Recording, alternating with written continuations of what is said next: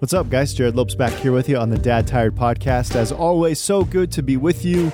You're going to hear in this episode that we have today, I sound a little bit sick. When I recorded the episode, I was feeling like death. But fortunately, our guest today, Chris Nye, dropped so much wisdom and just really, really good truth that hopefully it overshadows my NyQuil hangover, terrible fogginess. But anyway, I'm not sick anymore. I feel great now. But I just wanted to give that little caveat. If I sound like death, it's because I felt like death.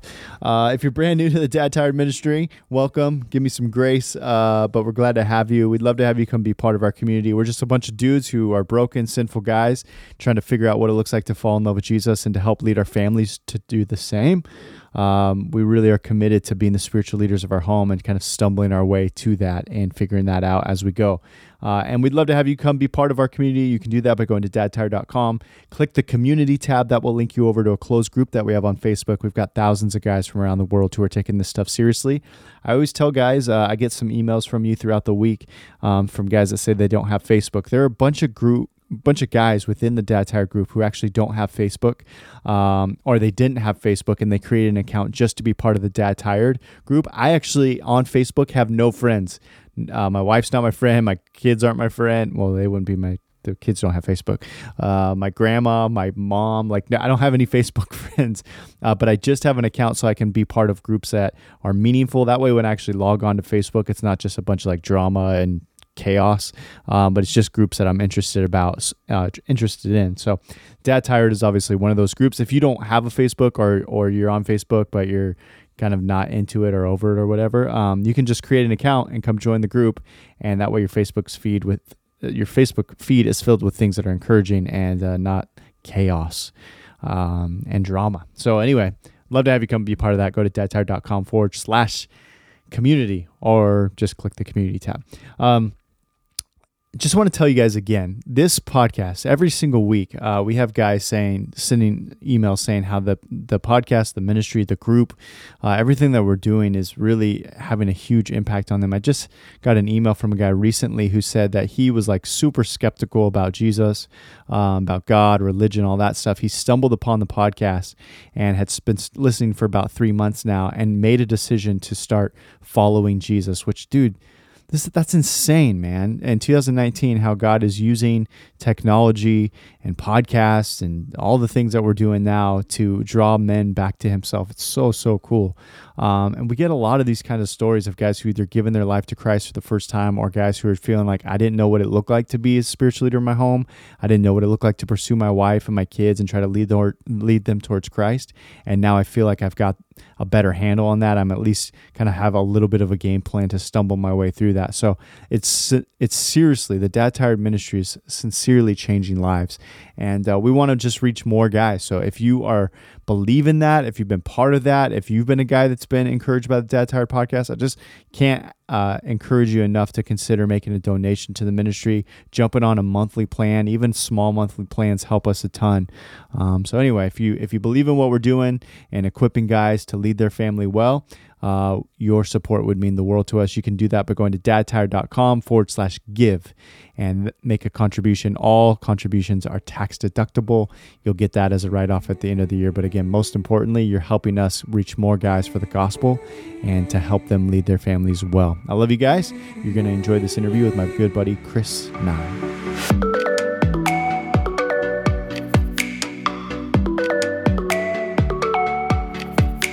Chris, super excited that you decided to hang out with us today. For the audience who may not know you, tell us who you are and what you're up to these days, man.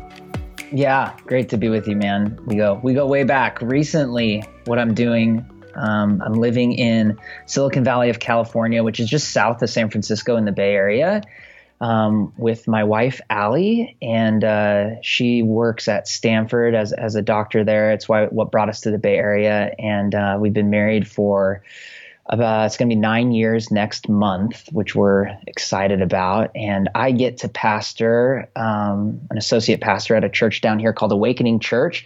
We're a 7-year-old church plant, and I get to do a lot of our discipleship stuff, do some teaching, leadership development, and just help build this church out as we're just kind of 7 years old. So we're still figuring things out. God's blessed us with a multi-ethnic, multi-generational church of about 500 people. And we're just living the way of Jesus down here and figuring it out, trying to be faithful in prayer and with one another. So yeah, we're in a really, really sweet season as a family and as a church. I love it, dude. Before we dive into a lot of that and what you're doing kind of on deeper level, I think it's just fair for the audience to know, full disclosure, like you and I have been friends for quite some time now. Yes. I moved from California to Oregon, which we're swapped now. But you were like one of my very first friends here in Oregon. We worked together at the church. We shared office space. We did. And I was thinking right before I hit record, like, dude, if people could rewind 10 years and see us, would they want to? Well, I don't think they would listen to this podcast for one, and they might call like whatever the higher authority is of pastors, like, let's get these guys revoked, because we're just so immature. I mean, you were wise. No, you were much wiser. No. Let's not mince words.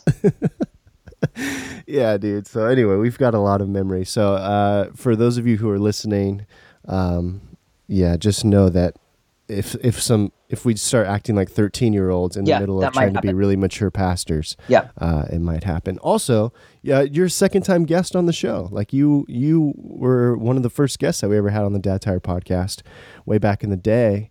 And now we have billions of listeners, which is crazy. So it's grown after I was on. That's perfect. Right. Yeah. Right. You came on. I think there's like 10 or 12 guys listening when you first came on. And now, I think we're at like 6 or 7 billion. Dude, I love it. I love it. Yeah, no, that was so generous. I loved our conversation last time. It was around the first book, Distant God.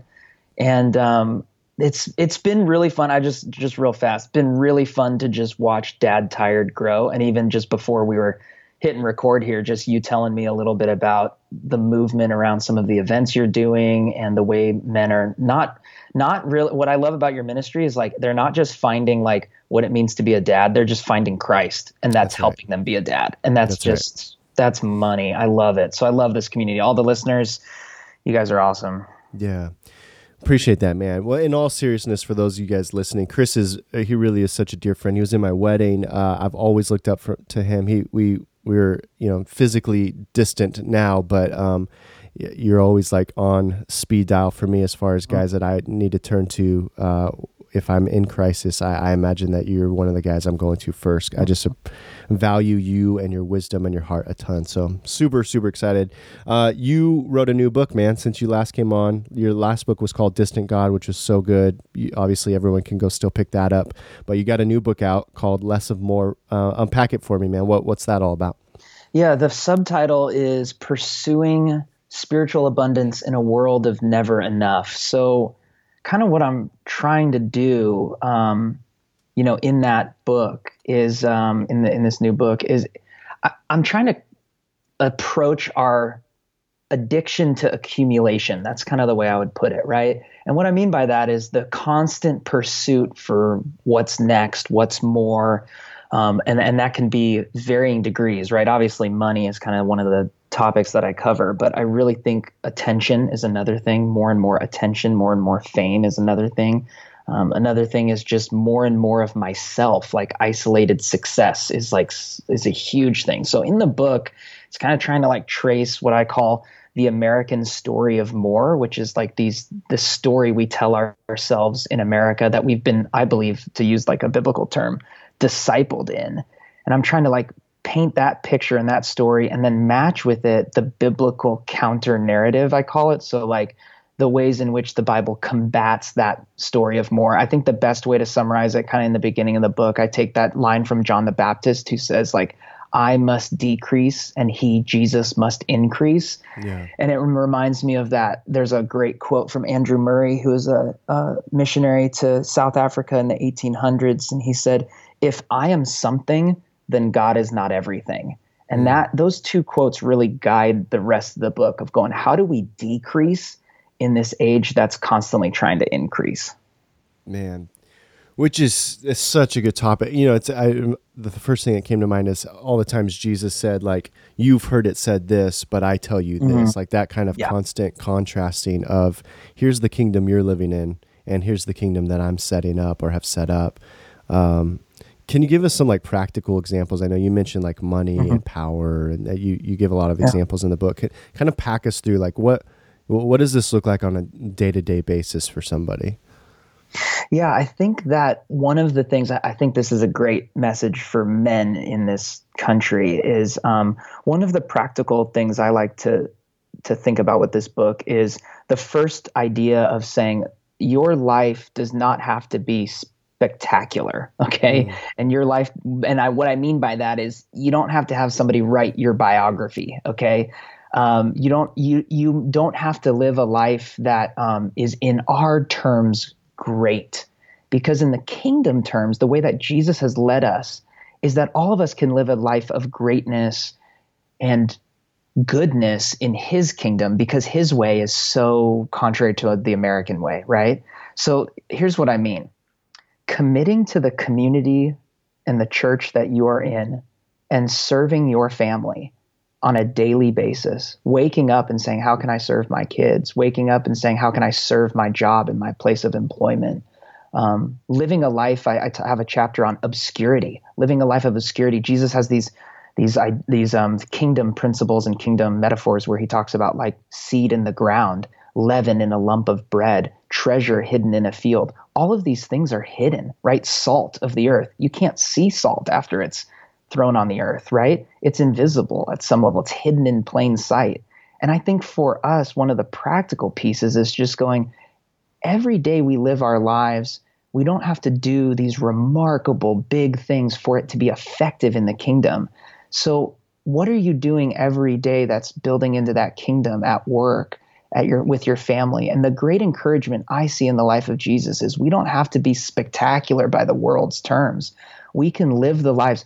Do the things you do every day. That's why the New Testament, but in the name of Jesus, right? The New Testament asks us to live that kind of life in the name of Jesus, or whatever you do, do it for the glory of God. Well, that's not saying, you got to go be rich and change your whole life. You got to go be the spectacular person. Actually, you can continue to do the things you're doing with greater faithfulness, and that will yield kingdom results. And so when I think about practicality, one of the messages I think I want to give to a lot of the men is like, don't fall for the lie that the grass is greener on the other side, because mostly the grass is not green on your side because you're not watering it. You're not building in and focusing on the things God has given you to be faithful in. And so the most practical thing I could say is whatever we're committed to now, our families, our churches, our workplaces, how do we kind of go more deeply into that? It might seem like decreasing, but that's exactly how Jesus might increase in our life. Yeah. So practically, like, what does that look like when we're talking about the biblical counter narrative of that? And so we're talking about, all right, man, just like be faithful at home, be faithful in your church community and in your work. Like, what does that mean for a guy? Yeah, I think about Jesus' teaching with treasures on earth and treasures in heaven. And right after that passage in Matthew 6, he's got this kind of funny teaching about like eyes. And he's like, there's healthy and unhealthy eyes. And I think that whole teaching in that little section of scripture is about where do we give our time, our money, and our attention. And those are three things I would say practically about being faithful is where are we spending our time, where are we spending our money, and where are we spending our attention? And so through your day, you have the opportunity to, those three things are finite resources that can show you what you really value. And so every day you have the opportunity to spend time with people, or spend attention on people, attention on your kids, attention on the people in your work. Or you can spend your time and your attention scrolling on your phone, checking out, right? You can pull away from community.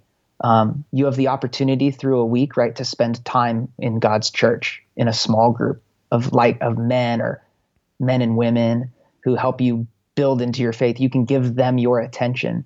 You have the choice to spend your money on yourself every single day, or your money on your children or that which will outlast you, right? You can spend your money and give your money to the church. And when I think about the daily faithfulness of life, I like to kind of think about those things. How am I spending my time and my money and my attention? Because I think overwhelmingly as we grow as Christians, we're going to be pulled to spend our time, money, and attention on ourselves, to kind of recoil into isolation as opposed to like step into community and continue to like build piles of wealth and fame and power on ourselves. But we're not going to, have that life of like generosity and openness to other people. So those are some of the three things I would have, people think about through their daily life. Yeah. I want to touch on the church community aspect of it for a couple reasons. Yeah. One, you've been leading in the church leadership world for a long time now.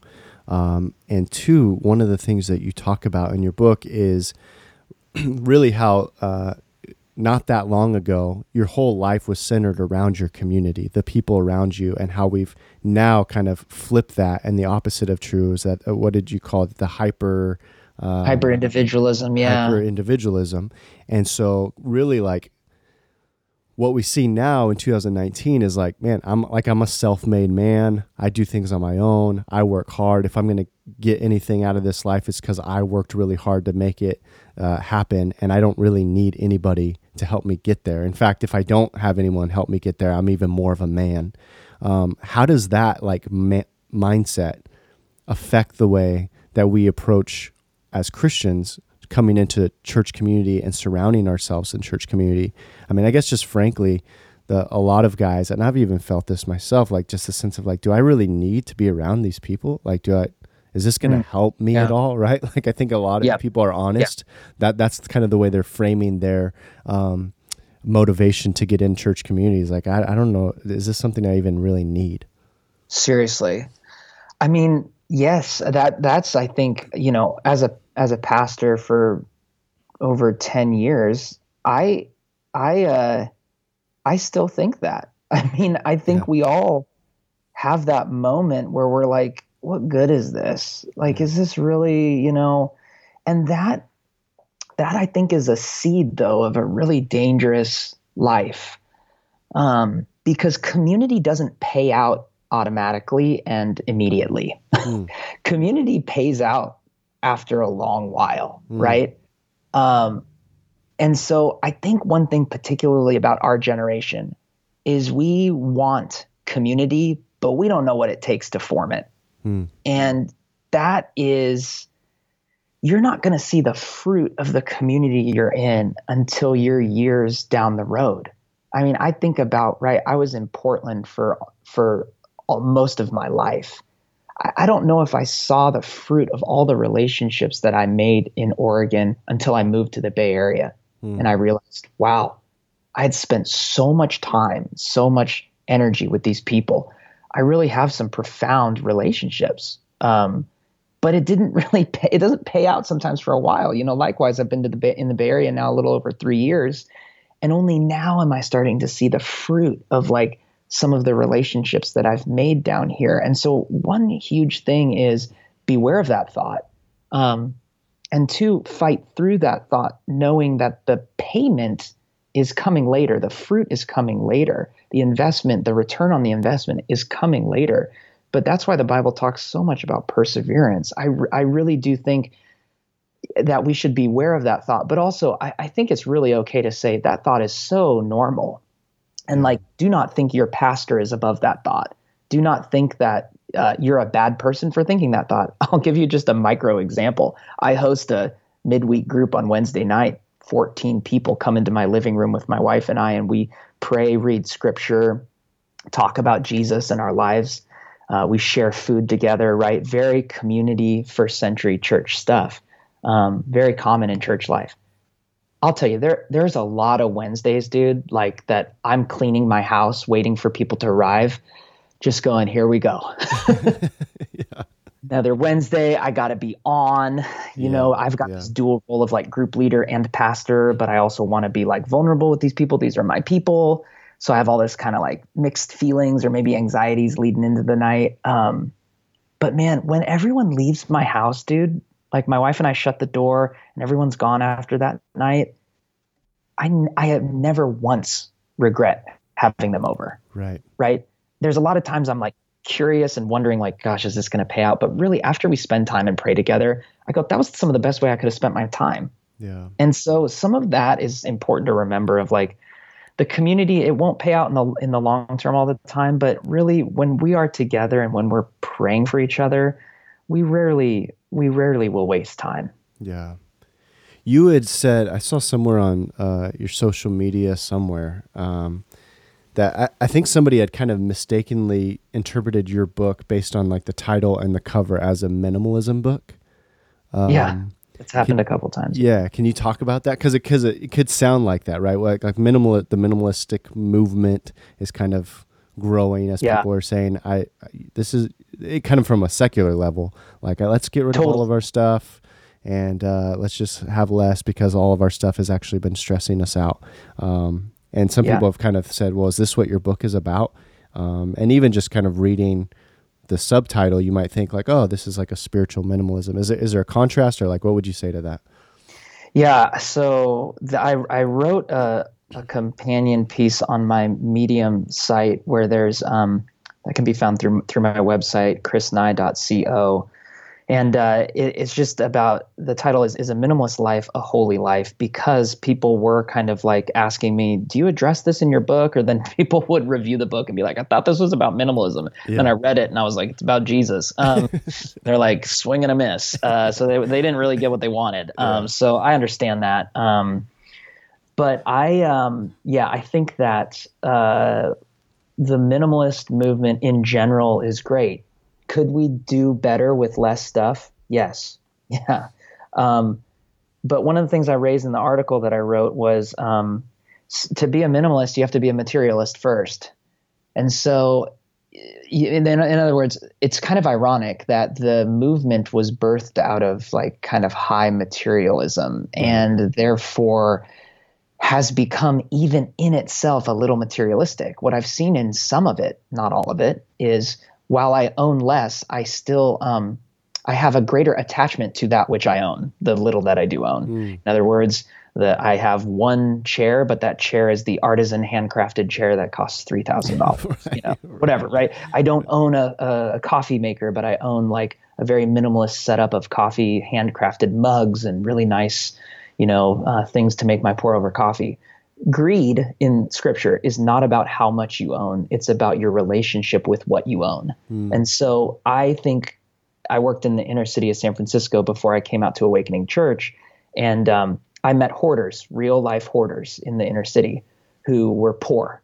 And yet they were not the opposite of the minimalist. And yet they were not attached to these things. They just didn't have the resources to get rid of them. They had a beautiful heart for Jesus, and yet they were hoarders. At the same time, I've met minimalists who are self-righteous. Jesus says in Luke 12:15, he says, beware, guard against every kind of greed. Life is not measured by how much you own. Now, we've thrown that verse at rich people and said that rich people are terrible through that verse. But I think he's saying something much more profound. Beware of every kind of greed. Greed comes at the poor, the middle class, and the wealthy. That's right. Greed comes at you from all angles. Life is not measured by how much you own does not mean life is not measured by the great quantity of what you own. He's saying life is not measured by how much you own, whether you own very little or own very much. Life is just not measured by that. Life is measured by our relationship with what we own and our relationships with each other, right?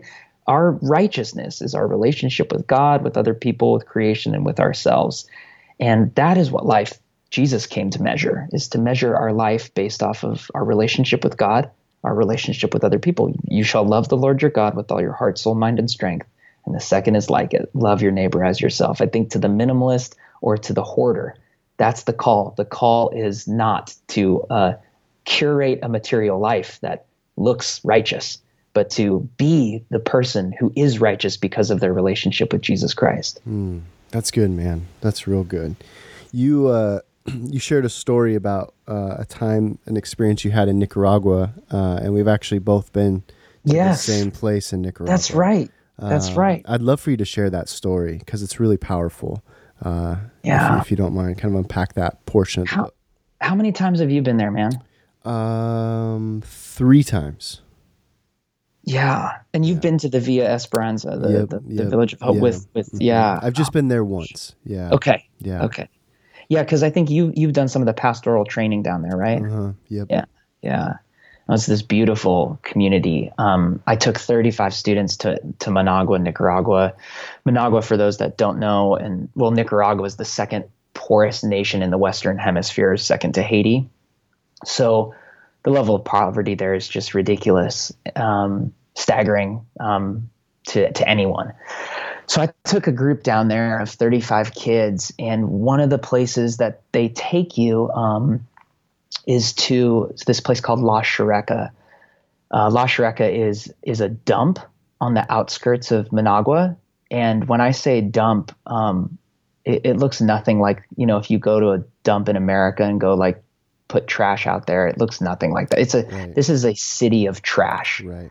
And so to paint the picture, literally as tall as houses, multiple story houses in America, tall as buildings in some parts of America, are heaps of trash in this place called La Chureca. And then in there's 200 families, so hundreds of people, men, women, and children that live in La Chureca. And there's alleyways in this city of trash where these women and little boys and little girls grow up. There's actually a school in La Chureca. I mean, it's just insane. It's its own economy. It's its own village. Village. Yeah. So, and then connected to that, to make the reality darker, the way to kind of live there is to barter trash, right? Is to kind of like exchange trash. And so the truck drivers, the garbage truck drivers that go in and out of La Chureca, one of the ways you get kind of first pick on the first trash that comes in is that some of the men in the community have subjected their daughters or their wives to prostitution to those truck drivers in order to get first dibs on the trash that comes in. And so it's literally a hell on earth, and actually it's interesting. Jesus's word for hell is Gehenna, which is the valley of Hinnom. It's that word is connected to the valley of Hinnom. And so the quick biblical background on that is actually Gehenna was a city of trash. It was basically the La Chureca of Jerusalem. It was the outskirts of the city where trash would go and burn and be destroyed. And so when I was touring La Chureca, it was literally hell. And when I was walking back from it with my students, trying to process it alongside them, trying to hold myself together as their youth pastor, I was talking to our translator, Mario, and I just go, Mario, I've never seen anything like this, man. I just can't even believe what I saw.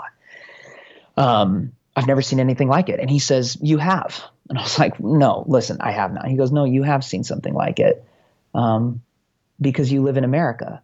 And what you saw is America, just further down the trash line. And I was like, what do you mean? He goes, look, Chris, you guys in America just do the same thing. You set your lives up amidst future trash. You barter and sell and buy stuff that will eventually just be trash. He's like, the only difference between you and La Chureca is you just get the garbage sooner. Golly. Jeez. I mean, that was nearly 10 years ago. I'm still thinking about that conversation I had with him. Because he's right. I mean, I'm talking to you on a laptop. I've got my phone next to me. These items in not even 20 years will be in a garbage bin somewhere. Yep. And unusable. So I just get nicer garbage sooner. But I'm bartering. I'm trading things. The newest garbage I get, I'm a higher member in the community.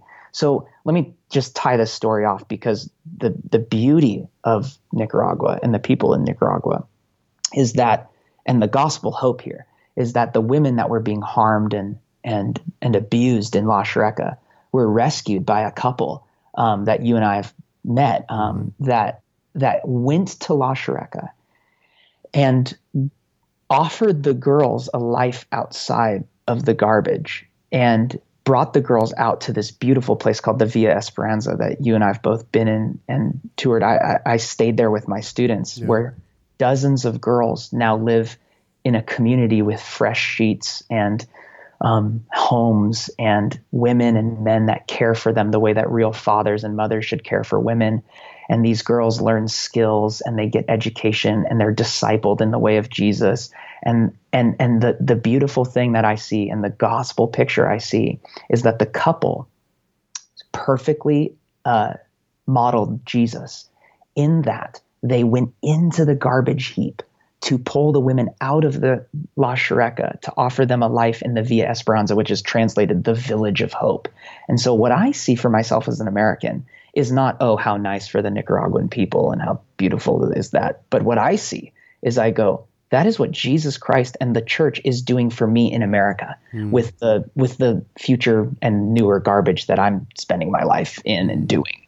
Career, materialism, power, money, anything, any of those pursuits. Jesus is taking me out of the kingdom of America, the dressed up La Chureca of America, and he's bringing me to his village of hope, his church. That's a diverse community of people that are learning his ways, and his salvation is not to be waited upon or anything like that. He has come to the garbage heap. He has come to La Chureca the way that beautiful couple came to La Chureca to rescue those girls. He's coming to us and taking us out. And so that's really what my heartbeat is for the book too, is that people would read that and see that connection and go, man, I got to get out of the kingdom of America and come to the kingdom of God. Yeah.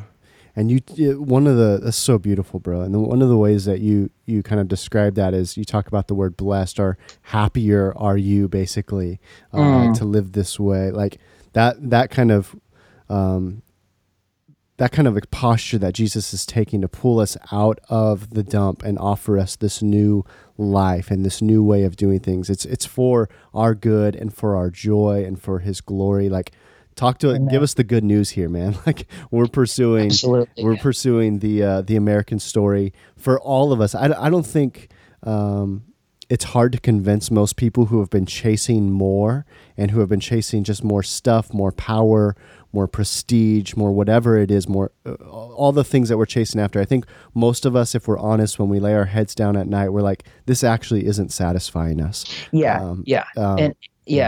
And the statistics would only back that up. The alarming rates of depression, suicide, anxiety, as our economy has grown, right? And you and I have seen it in our generation, right? Like, our generation is not any happier or anything because of that pursuing of stuff. So you're right. The truth is, there's not life in a pursuit for more. There's not life there. There's not good news there. And that word that Jesus has, blessed, is the word makarios, which means has been translated happy, flourishing, which I love that word, flourishing. And he applies that to such beautiful things, right? He says in the famous Beatitudes, the beginning of Matthew 5 would be great for your listeners to go read. Blessed are the poor. Blessed are the poor in spirit. Blessed are the meek, like those who hold back. Blessed are those who hunger and thirst for righteousness.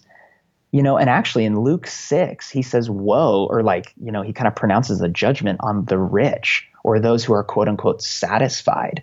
He says, and he gives that to say, that's not where life is, not where flourishing is. Like, life and flourishing and peace and joy and righteousness is found in the pursuit of meekness, poverty in spirit, hunger and thirst for righteousness, a pursuit for justice, like peacemaking. These are the things that are going to lead us to life.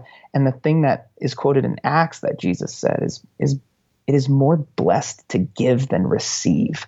And I just think that's it's more happy making. It's more flourishing to give of our lives than to receive. And I always tell people this: I've never met an ex-generous person. I've never met someone who's like, I tried the whole generosity thing, didn't really work out, I'm going to go back to the greed thing. Like, come on, dude. Right.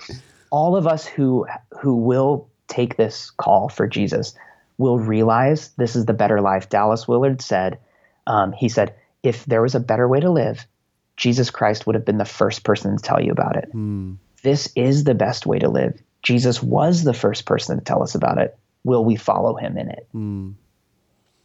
For the guy who's listening who feels exhausted, not just like physically tired, but like exhausted in his soul because he is working with everything he has for more, because he's convinced if he can just get around that corner and get a little bit more at work, a little bit more power, a little bit more prestige, a little bit more stuff, or in his bank account or whatever, and he feels like he's on a hamster wheel and he's just tired.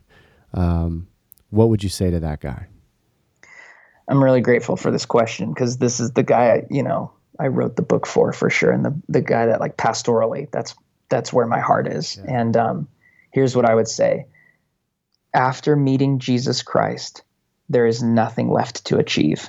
And so be at peace, work hard, be a person of integrity, live out of the teachings of Scripture and the way of Jesus. But because of Jesus's work on the cross, you don't have to prove yourself. There's nothing you need to achieve. You can be poor, unknown, struggling, facing adversity, crushed in spirit, and you can still be held in Christ, which is the great teaching of the New Testament. That's why Paul says, I'm pressed, but I'm not crushed. I'm persecuted. I'm not, like, abandoned. Like, these are like, I'm pressed to the point of death, yet alive. Mm-hmm. These are the things Paul says. Why can he say that? Well, it's because he has met Christ. He met Jesus. And once you meet Jesus, there's nothing left to achieve, to accomplish. All the accomplishments and achievements are bonuses. They're blessings. If you have children, Jesus calls it a blessing. If you struggle to have children, you still have Jesus. If you struggle to parent, you've got Jesus. If your kids are giving you some of the greatest difficulties of your life, how you are as a parent and how you are as a dad is not who you are. Who you are as the child of God, who you are as the beloved of God, who you are as the Scriptures say, in Christ, unified with him, heirs with him. And so my heart for those men is, man, be at peace. Give yourself the grace Jesus has given you. Bro, such good truth, such good news. Praise God. Everyone immediately go pick up Chris's new book, Less of More, so that you can dive more into this topic. We obviously just scratched the surface here. Again, you also have your other book, Distant God, which is also really, really powerful. So you've put out some really good books. I'll put both of these in the show notes so you guys can just click that and immediately go pick up a copy of that. Chris, I love you, brother. It's so good to catch up with you. Thanks for hanging out with us today, man. Thanks, Jerrad.